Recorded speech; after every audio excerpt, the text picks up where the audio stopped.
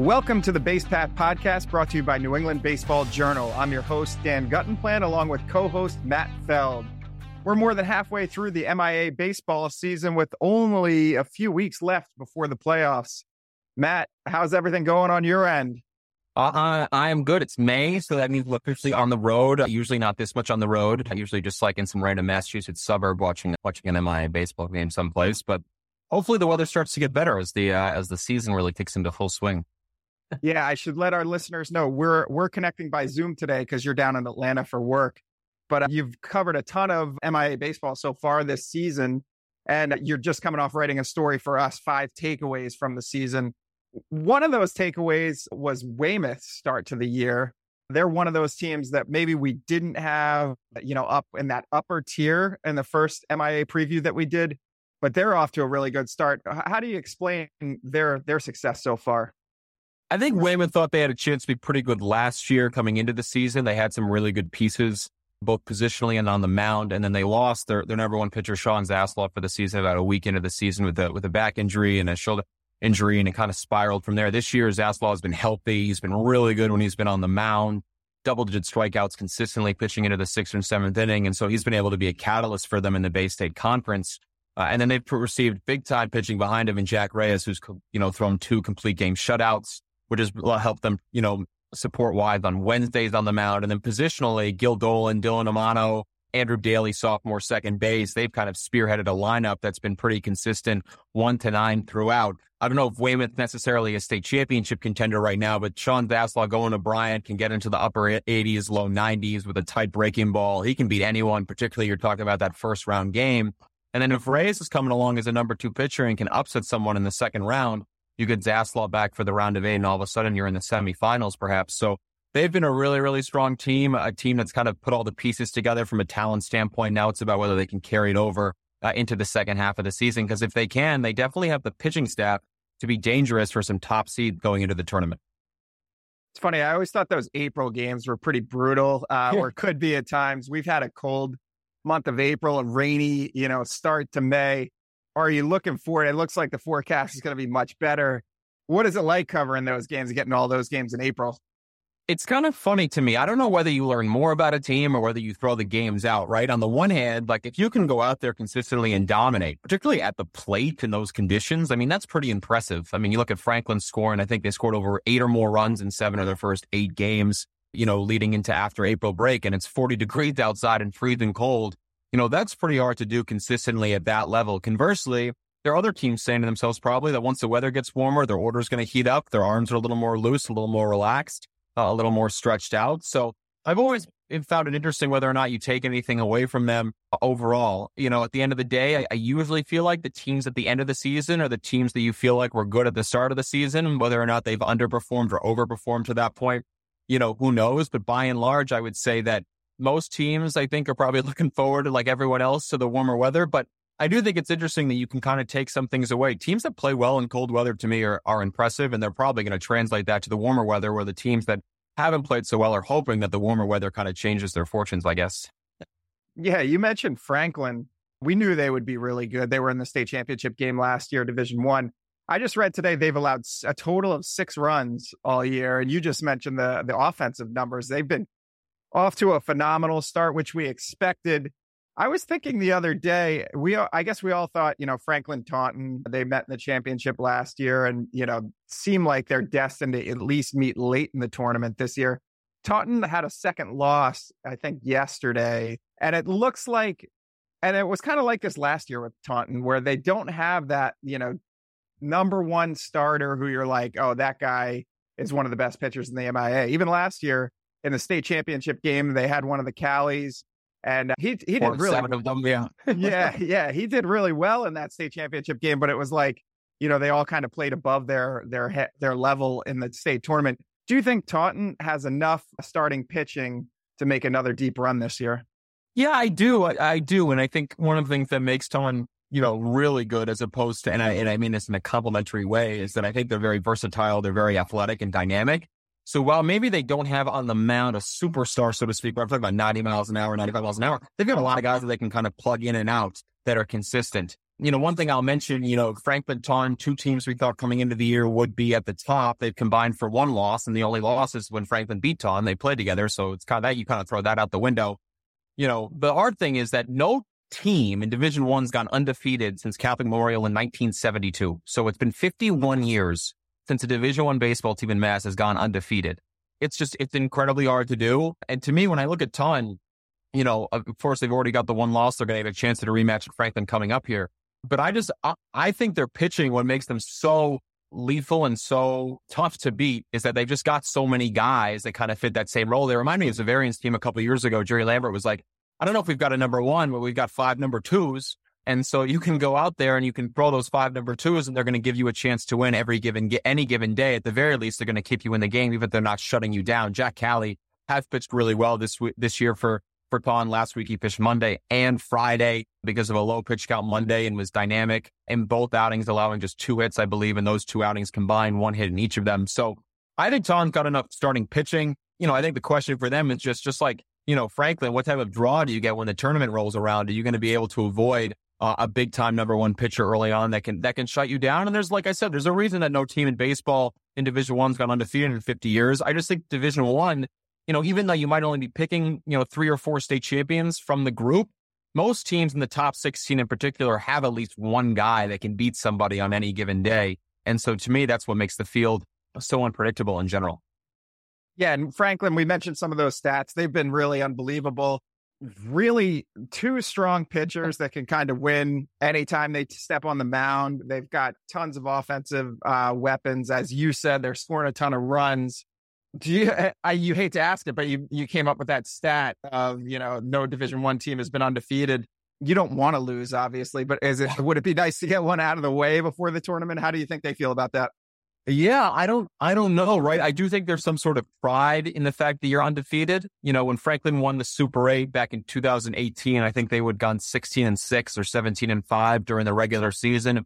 Last year when they made the state championship game, they were 23-3 at the time. And in fact, all 3 losses had come in a row right in the middle of April. And I remember talking to Zach Brown right before their 3rd straight loss. And I was like, you guys have lost a couple of games. What's been the deal? He's just like, we're playing really bad baseball right now, which is kind of funny. I think both games have been like 1-run losses or something.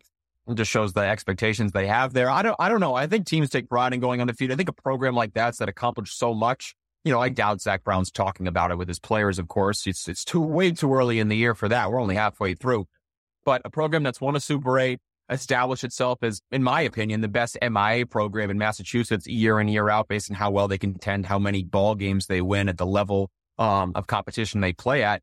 Going to be undefeated to me is probably something that you want to check the box off, right? It's like the Patriots. They were always trying to stick through rules, but the one thing that they were always gunning for that they came up short a couple times was the undefeated season. So I think it's the big goal of theirs. I think it's attainable. I think they're that good that, of course, there's a shot any day that they could lose based on the pitching they faced in the league and come the postseason. But I'm sure you agree, they've got a real chance to pull this off if they maintain this level of play.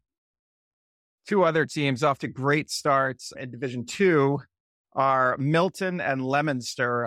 We spoke with Rich Barnaby the other day, and I was kind of joking like, hey, how furious are you that Milton got the 1 seed when those MIAA rankings come out and you guys got the 2? And he made a good point. Like, it doesn't really matter because the 1 versus 2 matchup would take place at a neutral site anyway. So it's, and it just comes down to strength of schedule, things like that for those MIAA rankings. Is there any other team in Division II that you think gets in that mix and has a possibility of, jumping into that 1-2 seeding for the MIAAs? Or do you think those are going to kind of be locked in for the rest of the season? Yeah, I definitely think that Milton and Leominster are the 2 teams to beat in Division II right now. I think just look at their pitching. Milton, of course, the state championship pedigree. He talked to Rich Barnaby on the podcast, a coach that's established himself and established a program as winners. They've been there before. I think King Philip is going to be there at the end. I think they're going to be a big time contender. They've got too much pitching. They were there a year ago. When you talk about Ben Senjak, in the middle of the order, maybe the best shortstop or one of the best shortstops in Eastern Mass, I should say. Tommy Monterano, when he's healthy on the mound, left-hander, he can beat anyone in the tournament.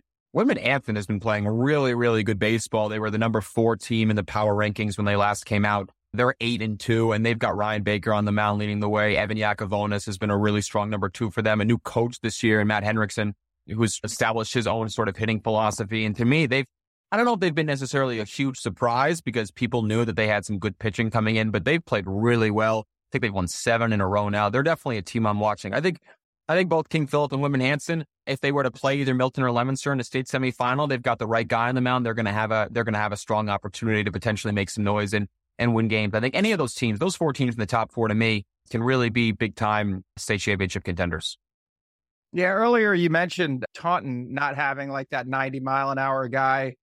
And I actually was thinking about this like a week or two ago. Is 90 miles an hour even like the marker anymore for... Does anyone care? Yeah, no, because everybody seems to hit 90 these days. But I think in this context, it does matter when you're talking about like high school MIAA competition. If you're talking about like, is this kid a pro prospect? Is he going to get drafted? And he's a 90-mile-an-hour pitcher. I don't think that makes him a pro prospect anymore. I think now you have to be kind of like towards the mid 90s, like Jack Cropper or Chandler Coe or one of those guys. But in an MIAA baseball game, especially, Division II, Division III, 90 miles an hour is still a dominant pitch. I think a 90-mile-an-hour fastball. What do you think?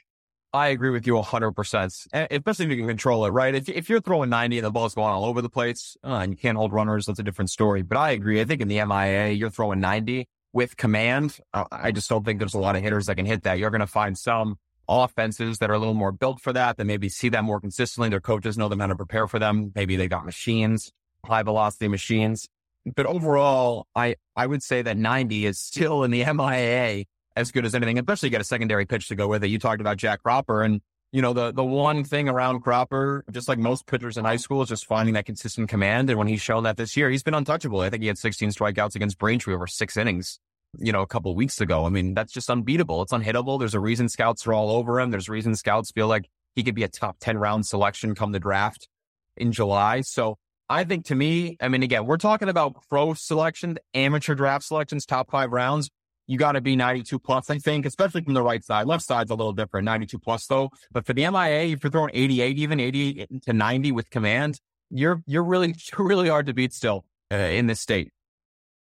Yeah, and then as we transition to Division III, I want to ask about Austin Prep. And Austin Prep is not an MIAA program anymore. They're now a prep school. But I did want to ask about that because we've been doing prep school rankings, and this is kind of relevant to MIAA just because they were, a state champion at the Division III level last year. They have not been in our top 10 for prep school polls. We do a top 10 every week, and they haven't been in that.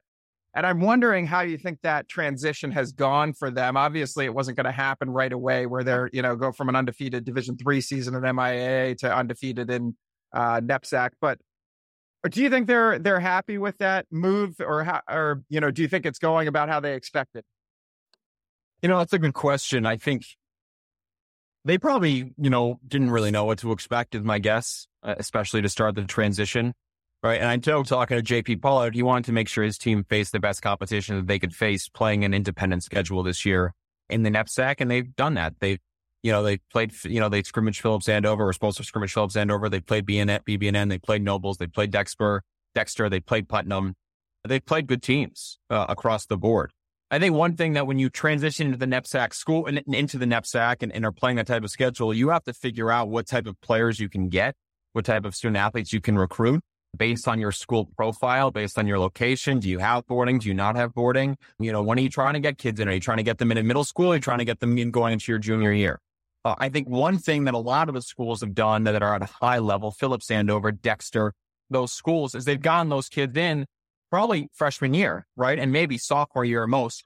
So they're in there for 2-3 years. They understand the school's philosophy from a baseball standpoint. And so they're already excelling in that mold, as opposed to reclassifying in their junior, senior year. And so I think that's one thing that those schools have done a really good job of, right? Thomas White being a multi-year guy, Matt Conti, Josh Baez at Dexter, those guys, multi-year guys, 3, 4, 5-year guys, they're able to get those kids in there 8th grade, 7th grade, all the way through. And so they're part of the school culture. They're not just reclassifying to reclassify in prep school. And that to me is probably the separator right there, in my opinion. Austin Prep brought in a ton of kids this year, very talented players that have played well junior year. But I think it's hard sometimes to bring kids in the middle. You've already got kids who have been part of your culture, and now you're trying to almost reform a new team all over again. And so I'm just going to be interested to see how that kind of Austin Prep adapts to that landscape going forward. And it just goes to show you how deep those teams in the NEPSAC have become over the last, 10, 15 Yeah. years, or even since, the COVID situation. So many kids ended up transferring to prep schools to get that extra year No to doubt. showcase. And they're just so deep. They have like Division I starters every day on the mound in prep schools these days. It's just hard to, rattle off a season where you're 15-5 or 16-4. You're seeing so many good arms. And at your first year there, I could see that being a big transition for Austin Prep. But let's stay with Division III. Oakmont, Taconic, and Foxborough are undefeated. Is that the cream of the crop, or is there another team that, maybe have suffered a loss, but it's going to be right in that mix too? Yeah, it's funny. I mean, you look at, like you said, Taconic, Oakmont, Foxborough, kind of at the top of or at the top there. Taconic always a really good baseball program, in my opinion. Just been there consistently. They got upset last year. They were one of my favorites to get to the final last year. Got upset in the first round by Pittsfield, a rival right down the road. I'm sure they've been chalking out the bet. Caleb Allen has been putting up monster strikeout numbers for Oakmont. I feel like every time I look, he's striking out 14.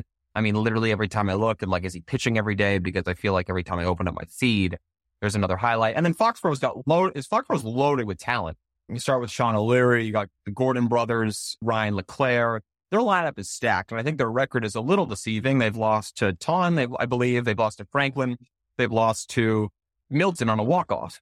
So they played some pretty good competition that they struggled with from a victory standpoint during that time frame, but they're going to be more than equipped and more than well prepared for the state tournament. One of the reasons they're ranked third in the MIAA power rankings right now is because of that strength of schedule that they have compared to their counterparts in Division III. Those three teams to me across the board are good. Tantasc was impressed, in my opinion, with a 10-2 record. They're currently sixth in the rankings. We talked about Pittsfield last year upsetting Taconic as a low seed, and they're playing well above that this year in the 7 spot. I think those three, though, clearly the teams to beat there.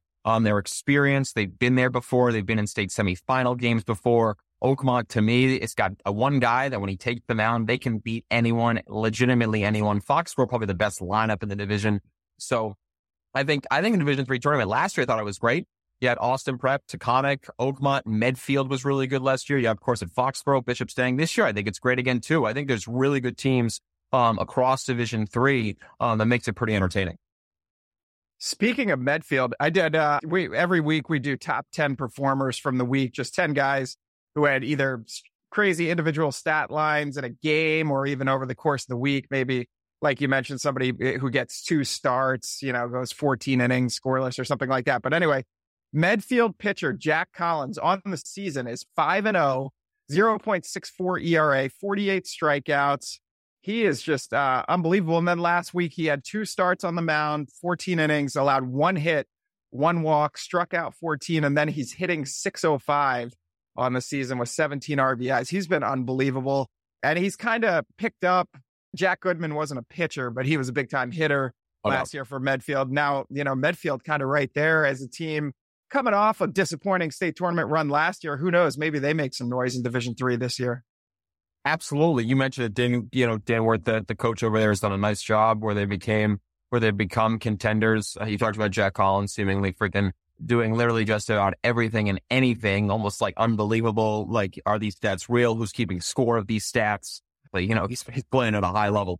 But no question about it. And I'm sure those guys that are back for Medfield, like you mentioned, they lost, I believe, in the round of 8 to Amesbury, maybe. Or Newburyport, who went to the state final. They lost in the round of 8 to Newburyport. They've got sour taste in their mouth. They've got a group back last year. I mean, of course, losing Jack Goodman, who's making an impact at Pepperdine this year, is a tough loss. He was one of the best players, or maybe the best positional player in the MIAA last year. But another team, another program that's been consistent and been one of the better offenses, too, particularly in the Tri-Valley League, that's got good teams in it. Ashland's up there this year. Hopkinton's been playing well. They're in Division II. Westwood's had a nice season so far. So the TVL's got some contenders. Especially in Division III, they've got 2 of the top 5 seats.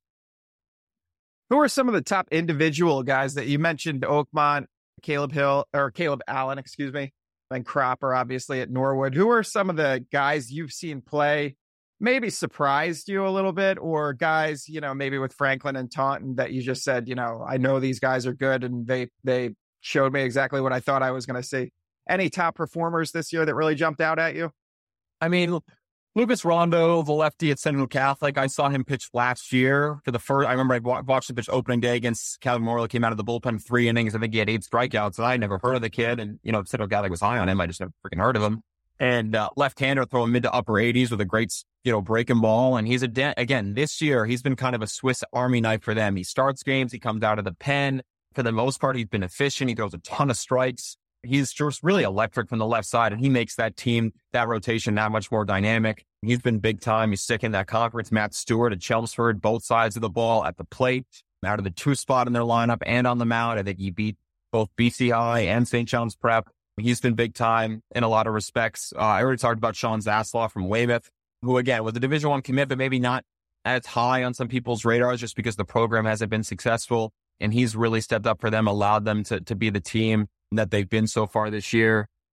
Those 3 are kind of the ones that stand out to me the most. You already mentioned Caleb Allen, but there are other players across the state that have really kind of, in my opinion, stepped up. Brady Shea at St. John Shrewsbury, left-hander that I talked to Charlie Evinger before the year started, and he was like, you're going to want to watch out for this kid. This kid's got a chance to be pretty good for us. And he's been a leader of what's been a really strong Pioneer pitching staff that's allowed them to be in the top 5 in Division I so far. Franklin and Taunton have their players. Ryan McDougall's been a beast for Taunton yet again. And, Franklin's got Alfred Mucciaroni and, Henry DeGiorgio, who have played at an incredibly high level, both on the mound and then, DeGiorgio at shortstop. But there are players every year that kind of, make their presence known and make themselves known, as the season goes along. And that's particularly true come the postseason. I feel like in a lot of respects where teams have to go to their 3 or 4 starter, that have to kind of step up and play a big role because of the pitch count, because of how condensed the tournament is. And now because of the weather, a lot of teams are going to be playing a lot of games in a short time span. Central Catholic's got 9 games the next 2 weeks. Leominster's playing a ton of games down the stretch. So you're going to find out what type of depth these teams have, not just from a pitching standpoint, but a positional standpoint also. Yeah, it's funny. I was talking to Rich Barnaby the other day, and we were actually talking about like this stretch of the season where you're coming off a week of heavy rain and you're trying to cram in games. And, some teams are going to play 4 or 5 games a day or 4 or 5 games a week for the next couple of weeks. And I was telling him I used to cover games up in Newburyport for the Newburyport Daily News. I was a sports editor there for a while, and their baseball coach was Bill Pettingill. He ended up, I think he was there for 45 years, won like 650 games, but he was a legendary coach and just like a complete character to cover his games. And I remember covering games this time of year, I'd go and there'd be like that 4th game in 5 days, and he would start yelling at me like post game. The minute he started, I'd be like, hey, what did you think today? He's like, what do you think I thought of it? That's our 4th game in 5 days. That's a scheduled loss. You need to talk to the athletic director about this. And he treated our relationship like he was coaching me. Like he would yell at me after losses. He would be all happy and tell me how great I was doing after wins. Who are some of the, the personalities among coaches? I find that baseball coaches have these great personalities after wins or losses. Who do you really enjoy catching up with post game? That's a good question. Chris Costello at Walpole, very good. Yeah, I kind of rank coaches based on their sarcasm. To me, that's where the humor is. Where you can get the sarcastic answers or just the kind of the more relaxed and answers. Chris Costello at Walpole is always great to catch up with. It's just again coaching at Walpole for a number of years and also coaching at like Bravo Walsey with the Gators. Has a really good understanding of players across Eastern Mass and the state. John Sexton at Central Catholic, who's also now the football coach there. Again, high level of sarcasm, good entertainment, but also, again, someone who really, again, understands their school, their program, because of the fact that they're a prominent figure in 2 different sports there. A really good person to talk to.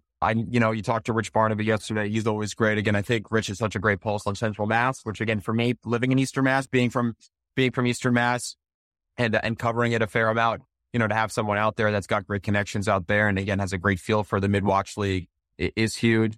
Dwayne Follett, Plymouth North, again, someone who's asserted their program to be a contender every single year. He's always a treat. And yeah, I think they're my Mount Rushmore of high school coaches to talk to right there. I think those are 4 good ones. You've got people that are newer on the scene. I think John Sexton's in his 3rd year. And then you've got Dwayne Follett, who I think has been coaching Plymouth North since the Great War. Nice. And so you went to BC High, didn't you? I did, yes. I was looking at the MIAA rankings the other day. The Catholic Conference, is it a down year for the Catholic Conference? There weren't too many in the top 10, if any. I can't remember if any. Is St. John Shrewsbury in the Catholic Conference? They are. Okay. Yep. Yeah, so they were up there like number 4, yep. But then I think like BC High, Xaverian, all those teams were a little bit down this year. What's that about? Yeah, I do think the league's a little down this year, relatively, from the last couple of years. I mean, when I was in high school, 10, 15 years ago, the picks were always that this Southern sectional schools, the BCIs, the variant of the world, CMs would win the section and play St. John's Prep in the final, in the state semifinal every year. Right. I think there was a stretch. I think there was like a 12-year stretch for Catholic schools from the Catholic Conference and won like 10 of 12 South sectional finals. It was something ridiculous. BCI had won 4, Zavarian won 3. I think CM had won another one. But to me, when I look at it, and this is probably a more deeper dive dynamic, is I think the last couple of years we've written about the reclassifications to prep schools in the ISL. Kids that are leaving their public schools and going there. I think what's happening now is kids are leaving Catholic Conference schools and going to NEPSAC schools as well. The MIAA is not handing out 50-year waiver for kids. They've gotten really strict when it comes to that. I know schools that did not get waivers for 4 or 5 kids this spring. And I think as a result, kids are going to the NEPSAC schools instead. They're going to Dexter, Milton Academy, Nobles, Governors, instead of the Catholic Conference schools. I think if kids are going to leave now their public schools, they seem much more tempted to just redo the year again. Maybe if you want to board at a school, maybe greater access to your coaches, more fall ball, whatever it might be. And so to me, that's an interesting dynamic. I'm interested to see how much this continues. Now, Zavarian did just win the state championship 2 years ago, and BCI was in the Final 8. CM was in the Final 4 last year. So I'm not ready to call it a trend, but I do think more kids are just bypassing the Catholic Conference schools and reclassifying into the NEPSAC. Yeah, that's interesting.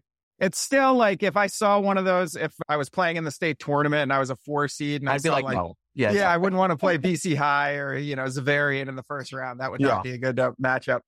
But what did I just want to ask you? Oh, one of the trends, while we're on the topic of trends, I remember last year, and maybe not just last year, maybe over the last 5 years or something, one of the trends was parents becoming more involved, like arguing with umpires more. You hear more chirping at games, even between teams. Yeah. Has that gotten better, or are you still noticing the same thing?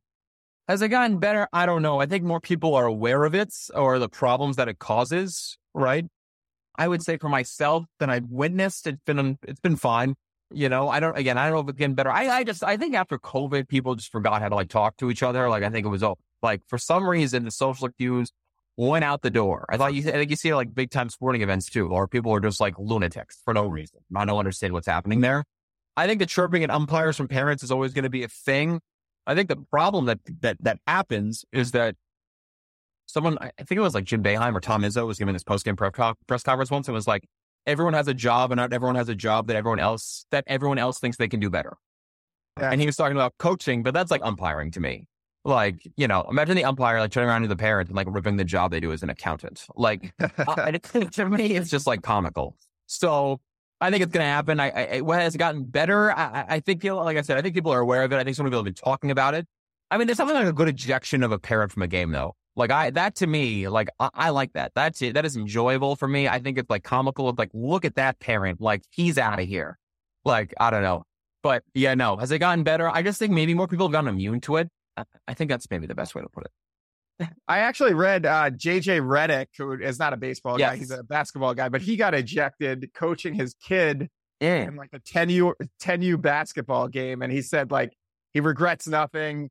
He smirked at the ref. The ref ejected him. But you're I wonder what the previous hour was with JJ Redick on the sideline, coaching a team. JJ Redick to me can be a little condescending at times. You always see him on First Take. You could tell you've never played high level basketball to make a statement like that. He always just comes in like a know-it-all. So you're yeah, you might have just smirked at the ref to get ejected, but I wonder what happened in the hour before that, where the guy was just ready to throw you out. No doubt. 100%. To me, I don't care who you are. You could be LeBron James. You get thrown into a youth sporting event. I don't know what to say to you. I just don't. That's so pathetic to me. And again, are referees or umpires immune? Gosh, no. Umpires and referees, particularly at the pro level, have to be held accountable for how they officiate the game, whether they're doing a good job, bad job, holding grudges. They have to be held accountable just like coaches do at that level. But high school and youth games, someone's refereeing 2-0 gravity doubleheaders at 8 a.m. in Waltham. Stop. God. Pathetic. Yeah. They signed up to make $40 for the game. So you get to yell at them. It's bad. I'm going to go through your preseason predictions real quick and see if you're still on board with your preseason predictions for state championships. In Division I, I believe you took Franklin. I don't know. Does that sound right to you? I know. I did. Yeah. I think it was Franklin and Taunton. And you said you would just take Franklin to kind of be different because they didn't win it last year and the revenge factor. Are you still, I mean, I don't know why you wouldn't be there undefeated right now. What do you think? Still on board with Franklin? I am still on board with Franklin. I'm not going to say the Vegas line for them to win it because I think even though that'd be funny or whatever, humorous, they get a little sketchy, especially after the Alabama baseball scandal for those that have been following that. But that's an all-time story. I could talk about that for like 9 hours. But I think Franklin's the favorite. I do. They're going to be the number one seed unless they slip up down the stretch. I think there's certainly other teams that can make noise and upset them and knock them off because of the pitching that other teams possess, specifically like maybe one dominant arm. But I think Franklin's really good. And I think what makes them so impressive is their depth throughout their lineup. They don't strike out. They hit the ball the other way consistently. They're just in brutal outs for opposing pitchers. One of those lineups where you think you've got them 2 outs, nobody on, and single, double steal, 2-run double. Like it's one of those teams that just operates and functions at such a high level. And they can do it every time. They're not front runners. It's not like they only win 10-0. They're in a 1-run game with Ton, and Ton's got their best hitter up with a runner on third and 2 outs. Like, so to me, they just can do it in so many different ways. Again, would I be shocked if someone else won? No, it's baseball. Like I said, no one's gone undefeated in 50 years. But to me, Franklin's the best team. I don't want to spend hours on it, but that Alabama baseball thing, so I'm making sure I understand what happened.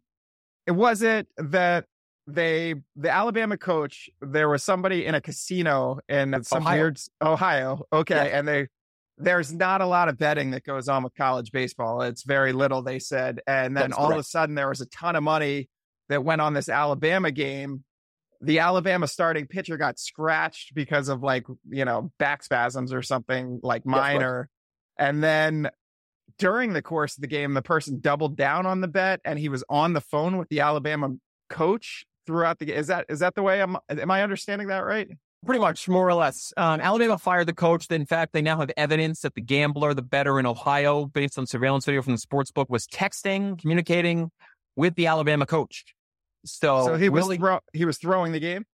I don't know if they've come to that conclusion. I really don't want to say that because I have not read that. I haven't seen that reported.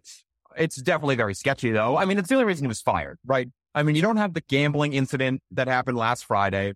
The amount that was placed on a college baseball game live compared to other amounts that get placed on random April college baseball games was so exorbitant that was flagged by gaming commissions. So Alabama baseball not being allowed to bet on in certain states. And then you just fire the baseball coach? I mean, isn't it an excuse to fire the coach? No, because they apparently found surveillance video that this guy is talking to the coach. How dumb do you have to be as a baseball coach? Like, first of all, there's cameras everywhere in casinos. You don't think you're going to get caught? Oh, yeah, let me just play it's like $900,000 live on Alabama LSU Friday Night Baseball, April 28th. Like, whatever. To me, how do you get the job? How do you get the job with that level of intelligence? And it's weird, just knowing more about college baseball than I do about gambling.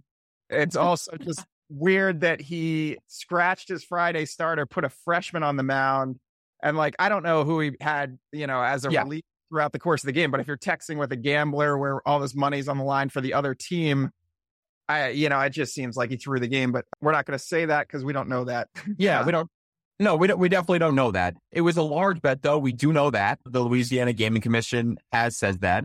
But to me, I think, again, we don't want to say he's thrown the game. But yes, he replaces the Friday night starter, who leads the team in ERA, strikeouts, and wins, I think. Right. So by far, yeah, it's kind of a wild story. I mean, honestly, it's a pretty fascinating story. And you have to wonder, I mean, I doubt there'll be any regulations placed, but it does show some of the red flags that come with betting on college sports, for sure.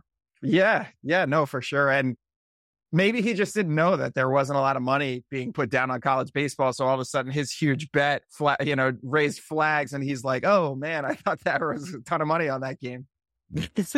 Or he didn't even know that you could get caught. It's just like, oh yeah, someone's just placing large money. Everyone's betting $5 on this game, but this guy's got a 7-figure. Yeah, I don't know. What a weird one. All right. Division 2. Did you take Milton? Or did you take Leominster before? I believe I take Milton again to win the whole thing. I think so, yeah. Do you still like them? I do. I think Tommy Mitchell's been banged up a little bit, but it doesn't seem to matter for Brennan Morrissey's group. That seems to have literally just picked up right where they left off. It was like they just kept playing the entire year. They played at the exact same high level. It's incredibly impressive. They received contributions from all over the diamond in big ways. They've been clutch. They've walked off teams. Natick beating them 2-0. They score 3, beat them in extra innings. one-run game with Foxborough. They walked them off. Then they've dominated teams in the league. Their pitching and defense has been exceptional. I think Leominster and King Philip, to me, no surprise there. I think the good question would be, would you be more surprised if Franklin didn't win or Milton didn't win? That, to me, is about a toss-up. To me, though, Milton's still the favorite in Division II, just the most consistent team day in and day out. And King Philip is the team that dealt Taunton at second loss, so they're definitely for real, too. Division III, I believe you took Foxborough. That sounds right. Does that sound right? Oh, you still like them?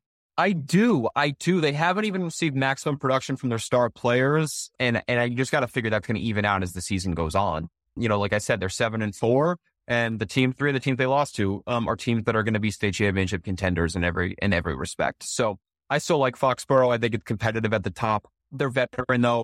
They grinded out. They lost to Austin Prep in a really good game in a state semifinal last year. They're experienced. They know how to win now. They know what it takes to get there.